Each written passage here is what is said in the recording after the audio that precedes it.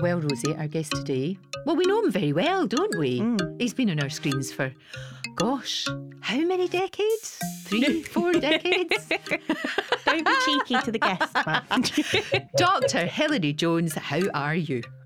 I'm very well. You've just made me feel very ancient. Away and behave yourself. You're a man in his prime. So thank you and welcome to What If. And yeah, how long have you been being a doctor on the telly? Not quite as long as you've been on the telly. I think I joined TVAM in 1989. Wow. So what's that? I wasn't born then. Years? So. Rosie Posey wasn't even a glimmer. No. just putting that in very nicely. But how long is that when you two met?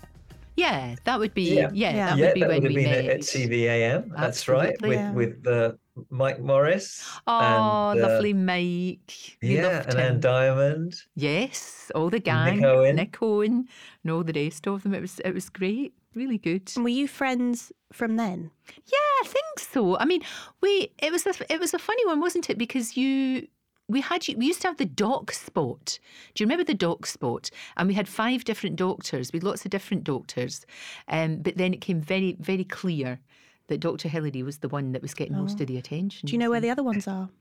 They are... Are they not even... being doctors. Okay. Tired. We don't talk about them. Playing golf, and they were all fantastic. I think I was the only one brave enough to say, yeah, I'll be your resident doctor and I'll do every day for you. And I think the others regretted it afterwards. But I bet they did. I just think for continuity, it was really nice. It was. It really was. Did you always know that you wanted to be a doctor when you were little? No, I didn't. My dad was a GP and I saw him working all hours of the day and night, 7 days a week. And I thought, that's not for me. I was lazy then. I was a beach bum. And I said, that's not for me. So I did all the wrong A-levels. I did English, history and French.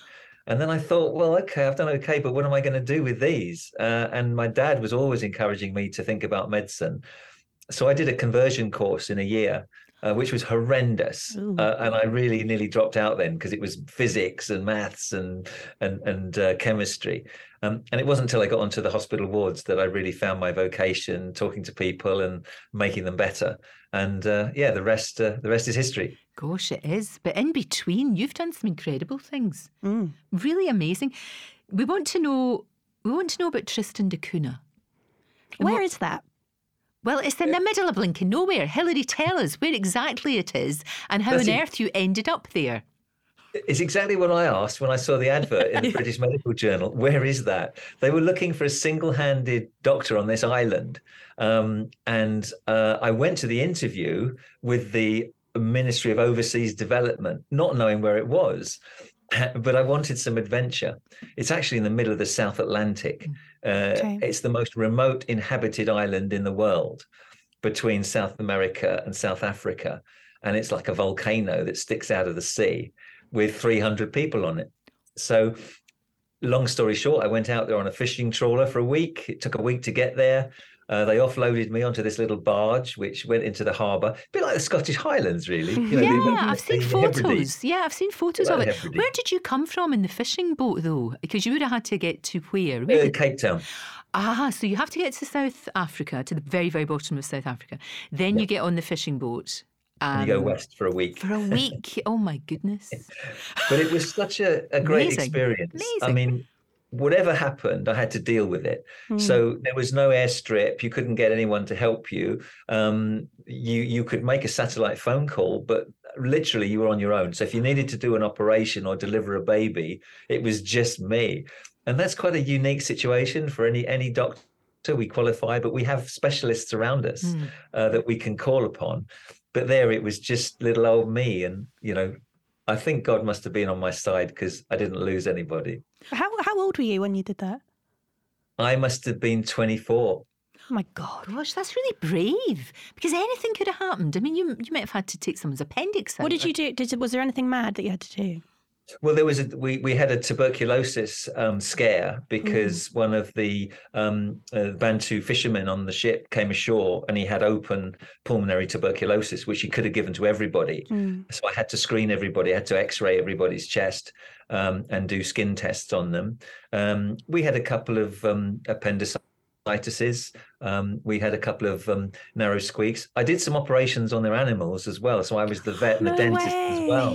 You were the vet, the dentist, the doctor, the everything. specialist of everything. It was hairy, but I wouldn't do it now. It was crazy. I didn't have enough surgical experience, really, and I had to be the anaesthetist too. Anything could have happened, but it was the kind of things you do with the arrogance of youth. But it was a great experience. Amazing experience. Silly question, but did they speak English? Oh yeah. Oh right, yes. okay. Yeah. So there wasn't a language barrier, but no. It's a British dependency, and they all come from 7 common ancestors, but from a very wide gene pool. So they spoke sort of pidgin English, and it was quite endearing, really, for English. Oh. But that place will always be very close to your heart. Did you not name one of your kids Tristan? I did. Yeah. My oldest son is called Tristan because he was conceived there. There wasn't much else to do there. Well, exactly. And why not? And why not? Do you think that experience made you better at your job? For having sure. done that, you know? For sure, yes. I mean, I think that it made me very aware of just observing what was going on amongst the population and who was perhaps more vulnerable than others, where they lived. And that's something that GPs miss now, that they don't do so many house calls, so they don't see the environment in which people live and work, which can be very helpful in thinking about public health and measures you can take. So yeah, I think I got to know everybody, almost like family. And it was a bit like that old-fashioned Dr. Cameron, Dr. Finlay thing, where you knew your patients very well, you had personal lists, and I really enjoyed that, and I could see the benefits of it. So when you came back from there, yes, what happened then? Well, I was in love with islands by then. I loved having this horizon with nothing in front of me, just the ocean. And then I took a job in Shetland, and I went to work. Never been. Have you not been to Shetland? No. Did you not take me when I was really small? You were really, really tiny. So I don't remember it. You learned to walk in Orkney. That's why you toddled around in Orkney. That's nice. Shetland is, of course, even further north. And Hilary, you just wanted to be on an island. Away from people. What was the job? What were you doing there? I mean, obviously a doctor, but what were you, for what specific? So I was working with BP at Sullom Voe at the oil terminal. Yes, yeah. So, people would have accidents, people would need a GP. We used to ferry people back and forwards to Aberdeen. In fact, one of my sort of lifetime experiences was evacuating a local girl to Aberdeen in a Force 8 gale in a little aircraft called an Islander. Yeah. And we took off from Scatster, an ex-RAF airfield, in this storm. And I was convinced we were all going to die because we were being thrown around on this plane. It was making an awful noise coming from outside. And I turned to the pilot, and the pilot, forgive my Scottish accent, he turned around and he said, "Don't worry about the noise. It's just the ice coming off the propellers." Gosh. That was actually all right. It wasn't bad. Ice coming off the propellers. Oh my goodness. And hitting the fuselage. But the next day, we flew back on a beautiful day. And if it's a beautiful day in Shetland, it's stunning. The nicest place in the world. And he said, "Come up the front and fly it." So I was flying this plane, looking at the oil tankers below and the lovely beaches in Shetland. And no, it was a great experience. Amazing experience. I mean, you do have a sense of adventure, though. That's the thing. I needed to do that. I'd gone straight from school to medical school, concrete jungle of a hospital, and I just needed that adventure while I was still relatively young. And I certainly would advise anybody to do that. Spread your wings, have a look at the rest of the world. It really does colour how you see where we are here. We need to talk about telly. Let's talk about telly. How did that all happen? Because when you went on TVAM, how does that work? How did they find you? Well, I found them really. I'd seen a little bit of breakfast TV on my way in to do my surgeries, and somebody said, you should have a go at that. And so I wrote a letter to the boss. It was Bruce Gingell. Oh yes, I remember him well. Was he scary? No, he wasn't scary. He was brilliant. I mean, actually, I wouldn't have got my job if it wasn't for Bruce, because Bruce was Australian, and they didn't really have people that spoke like me at the time. And Bruce just said, "I want a Scottish person, reporting from Scotland," and that was that. The only thing wasn't it, Hilary? You couldn't wear black. You had to wear bright colours. That's all he insisted upon. He wanted bright, eternal sunshine. Oh. That's right. He wanted to cheer people up in the morning. Rosie, he was eccentric. Oh yes. And because he was Australian, he didn't put people in pigeonholes. No. So when I wrote and basically said, "Giss a job," I said, "You don't want these experts in their ivory towers, these academics who speak medical jargon. You want a bog standard GP like me, who's plain English." They sent me. I came to an interview, and they tried me out. I think Lorraine might have interviewed me. Yes. And they said, "Great, let's here's a contract." And I didn't even ask my GP partners. I just said, "Yeah, I'd love to do this." And they haven't found us out yet, have they? No, we're still getting away with it. Isn't it quite remarkable that we are? But that was great. And the great thing about Breakfast Telly at that time was you could try things out. That was the thing. And also, you have been throughout your career a pioneer, because you have talked about things on the telly that now feel that, it's no big deal. But back then, things like cancer. Wasn't it Anne Diamond that said it? It wasn't talked about. No. It just wasn't talked about. We didn't talk about things. It was all hushed tones, or it was called the C word, but we didn't actually say the word cancer, and things. We've done breast examinations live. We've done testicular examinations live in the best possible taste. Obviously, I can't help but giggle. But yeah, no, but it's great. But that's fine. Oh no, it's very good. But giggling is good, and that's the thing about Hilary as well. You've always had a sense of humour, even when we're talking about the darkest subjects. That's been something you've always said. Yeah, I think humour's a really good way of diffusing an embarrassing situation for patients. If you could have a little laugh, it immediately dismisses all that worry about which words should I use, and am I making a fool of myself? And so a little bit of humour, as long as it's not aimed at anybody, is a really good thing. It puts people at their ease. And I've always found it very useful. And you're right. I think the educational messages that you and I have been able to communicate to people, it's borne witness by the number of letters we get from people saying, "Had I not watched the program, your program, Lorraine, I wouldn't, my husband wouldn't have found his prostate cancer. I wouldn't have found my breast lump." And I think it's one of the best uses of television. We use it so much for entertainment and not enough for education. But I think we can be proud of what we've achieved.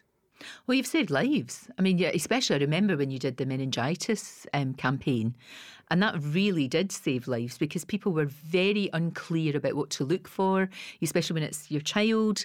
And that was a remarkable campaign. That really changed things. Yeah, the tumbler test, we called it, and we just made people aware of that sign.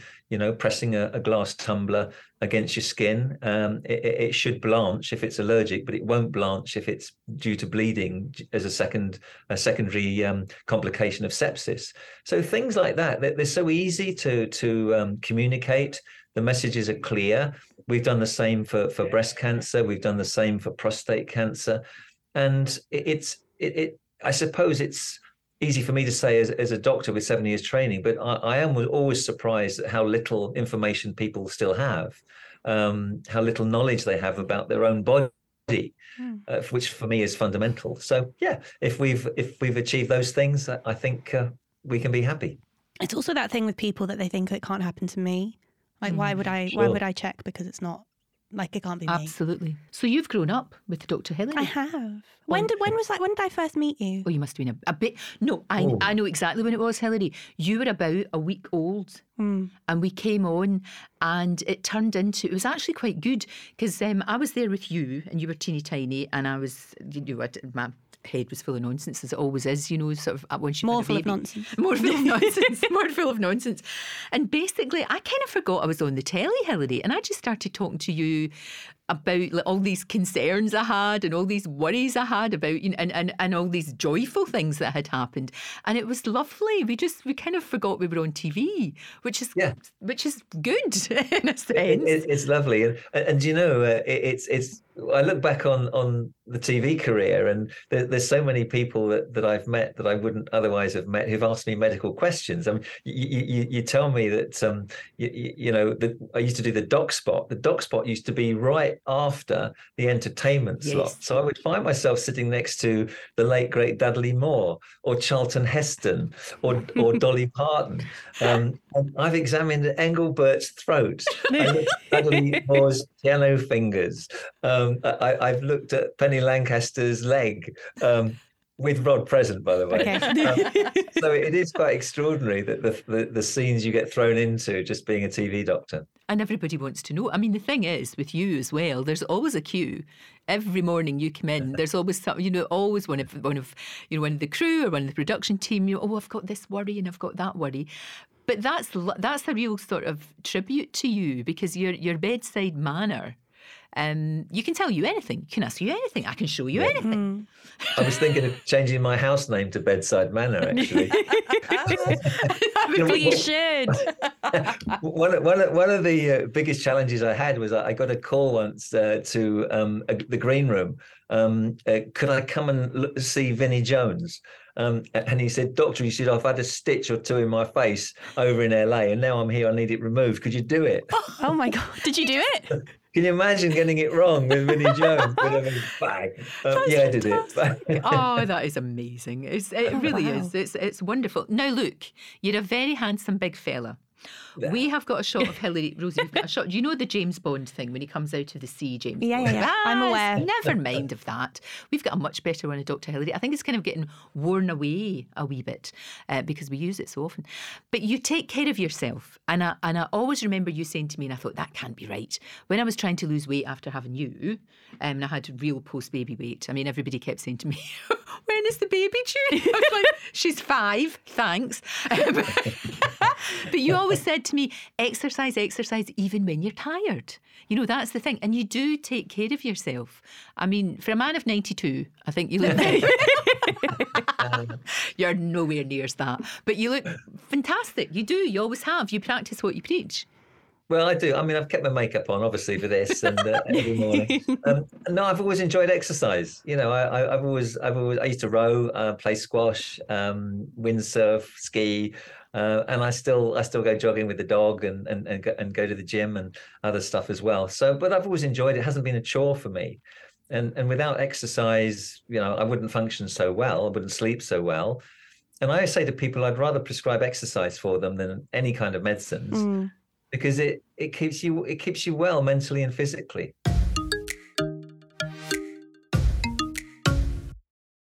Now, look, you mentioned the Spanish flu, which was the last big pandemic, and that was the basis for a whole brand new career that you've done, which has been an author. Now, I know you've written books before, medical books, you know, and help books and all of that, which were great. But this is you now doing fiction, and you're on your second book now. Ooh. I am on my third book now. You're on your third? Well, sorry, the second one's just out, but you're working on the third one? Yeah. Wonderful. So there I was sitting in the studio covering the first year of the pandemic, thinking, do you know, there are so many parallels between this pandemic and the Spanish flu. There were so many unknowns in both cases. And frontline workers were the ones that were, again, the saviors of mankind. They got stuck in, whether they were soldiers in the trenches of the Somme or whether they were healthcare workers looking after the 50 million people who eventually died of Spanish flu. So I found myself writing this story based around a medical family. And this was, if I may... Yes, hello. That was the first book called Frontline, dedicated to frontline workers, healthcare professionals and soldiers, but with lots of medical history and military history in there, a bit of romance as well. And when I finished that one, I thought, well, I'm going to continue the story of the family in between the wars. where a lot was happening. Actually, we still didn't have an NHS. People were still falling ill and dying of infection. But again, there was lots of there was the Big Depression. There was the Irish Civil War going on, all sorts of things. So the family are evolving during this period. So second book was Eye of the Storm. And I'm just working on book 3, which is the lead up to World War II. Again, the same family and the penicillin story, which I found fascinating. So Tell us a story. I can't. I'll give it away. I know. That sounds absolutely brilliant, and I love really that. Enjoyed the writing, I bet you have. Creativity. Did you know that you would be good at writing? Did you know you'd be a good writer? Well, I went to a school where the English department were fabulous, and we used to put on dramas. I was at school with the late Mel Smith. Alan Rickman went to my school, and various others as well. Hugh Grant, and so writing essays and stories was something I really enjoyed, and I kept doing it to a certain extent when I went through my medical studies. But this was the first opportunity I had to actually create a trilogy. So it's been fun. I bet it has, and you don't want to say bye-bye to the characters, so you want to keep writing, and get to know them more. Do you see it being a movie? Well, I was thinking or a TV series. Yes, well, I would love it to be. I would love it to be, because I think there's enough in there. There's enough characterization and drama to make it so. I mean, for me, it's kind of similar to, I don't know, Downton and Foyle's War and others all wrapped into one. Yeah, that. Like it's kind of like Testament of Youth as well, that brilliant book by Vera Brittain. It's that sort of, certainly the first one, your first book was like that. And, yes. And as you say, I think it really resonates with so many people because we've just gone through it obviously in a completely different time and all of that. But we have just gone through all of that. So it's quite fascinating. And I found that the more I researched, the more similarities there were, and I realised how little we learn from history. We tend to make the same mistakes, and people behave in similar ways. So just as we had profiteers during the First World War, when other soldiers were on the front dying and people were making money at home, you wonder what changes. Indeed, yes. So it's interesting. Very, very good point. Now, you mentioned there at your school, there's all these fantastic thespians. I'm sure I've seen a photograph of you acting. I mean, could there have been another direction? What if the sort of the medical career hadn't beckoned so much? Would you have had a stage career as an actor? Yeah, I would have, I used to enjoy prancing about on stage. Prancing about on stage. All the actors will love that. What is it you do? Oh, I prance about on stage. Well, some of them do, to be fair. Some of them do. I did a production of Henry IV Part 1. And I played Hal, Prince Hal, to Mel Smith's Falstaff. And there's a scene where I have a sword fight with Percy. And we used to do these things so nearly professionally that we actually rehearsed this sword fight with real steel swords. Oh God, I think I know what's going to happen. And then on one night of I think it was a 4-night production, sparks flew off the swords. And we heard the audience go, "They're real." So no one got hurt though. No one got hurt, but then that's where my brain went. I was like, oh no. No, nobody got hurt. My schoolboys got hurt in the making of this film. But then you might have thought to yourself, now, if I was a doctor, that would have been all right, depending on what had happened there. Obviously, we know you as our GP on our telly and also radio and all of these other things that you do, and now a writer, now an author. But what do you think is the thing that you kind of are most proud of, I guess? I mean, is there anything in particular you look back and say, yeah, that made a difference and I'm glad I did that? Yes, for sure. I mean, we touched on it already, but I think, when you and I and our team received letters from people saying thank you, what we learned from your program has actually been instrumental in getting our early diagnosis or getting our treatment. For me, that is what it's all about for me, being a TV doctor is about empowering people to know more about their own bodies, to take action, to use the NHS in the most appropriate way. And I do feel that we've made a difference in breast cancer, prostate cancer, in bowel cancer as well, of course, with our Debbie. And, you know, I think we can be genuinely pleased with what your program has achieved over the years, because I know from the letters we've collated that it's significant. You're right. It was so interesting what you were talking about when, especially in TVAM days, because we used to get the most mega stars on that programme.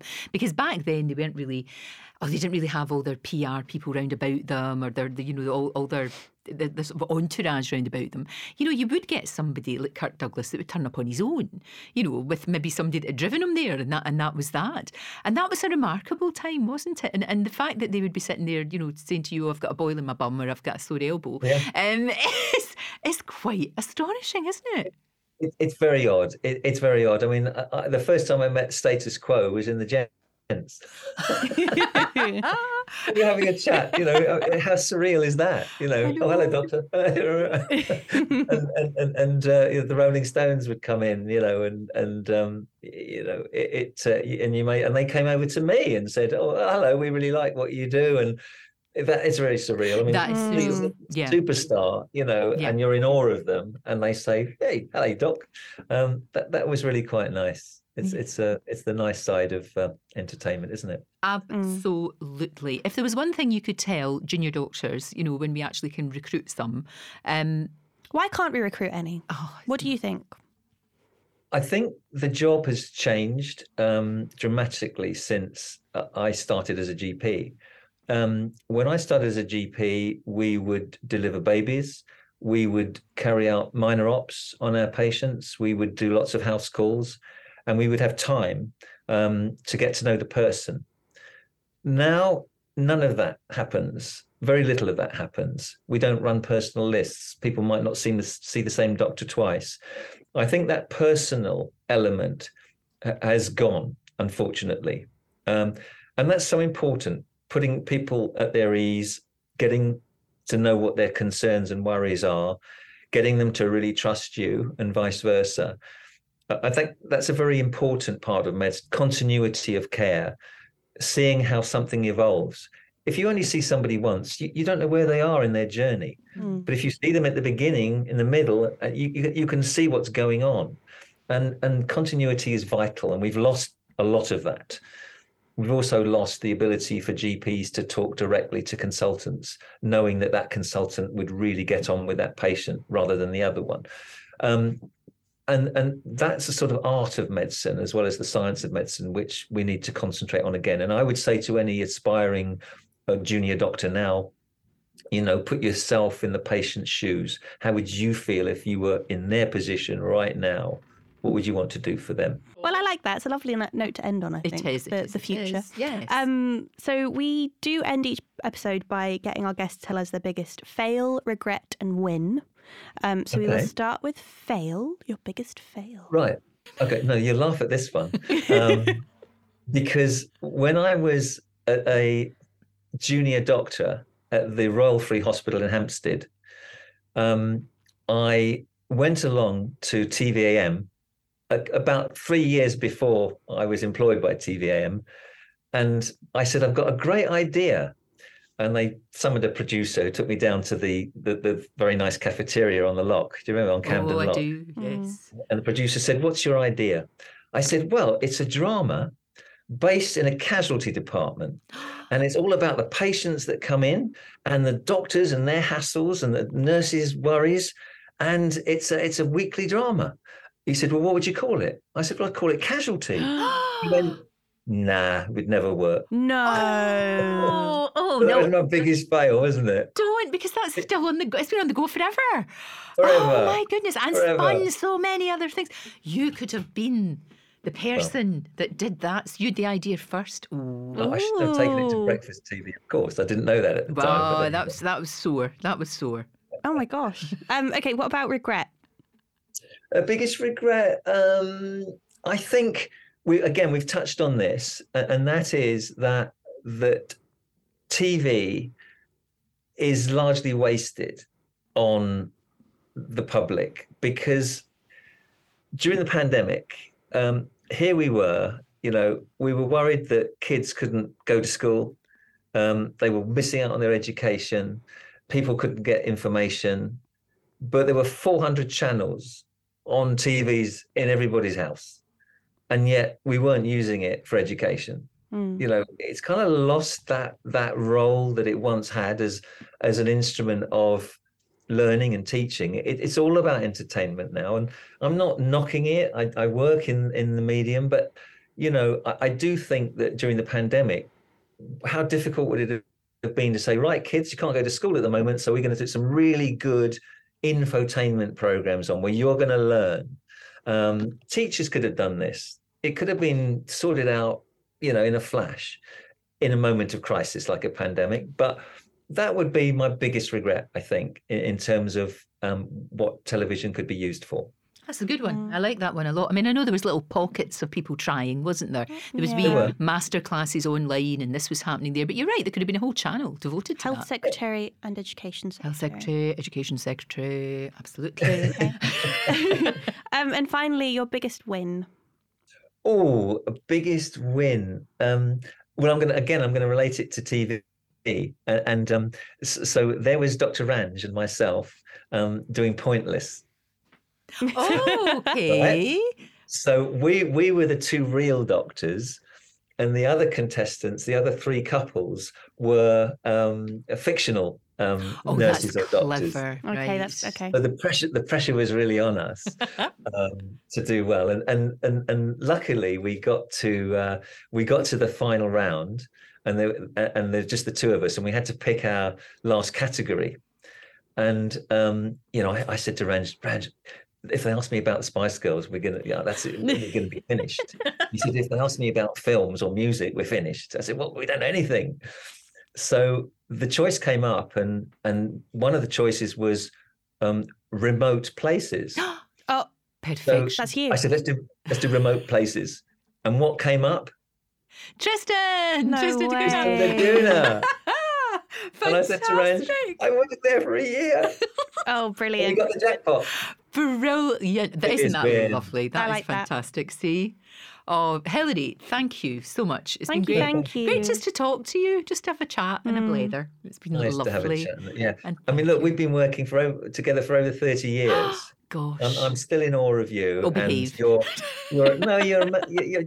your professionalism. The way you get on with so many people, and you make it look easy, but I know how difficult it is. And I know you so well that when I see you interviewing somebody you're not all that keen on, I know, just by looking at you. Oh, that's you and my mum. They're the only two.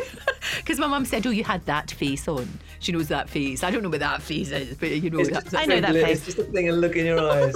Rosie knows that face. Yeah, the three of you. Yeah. Rosie knows, Hilary knows, my mum knows. Hilary, a joy. Thank you so much. Thank you. Thank you both. Thank you, Rosie. Thanks, Lorraine.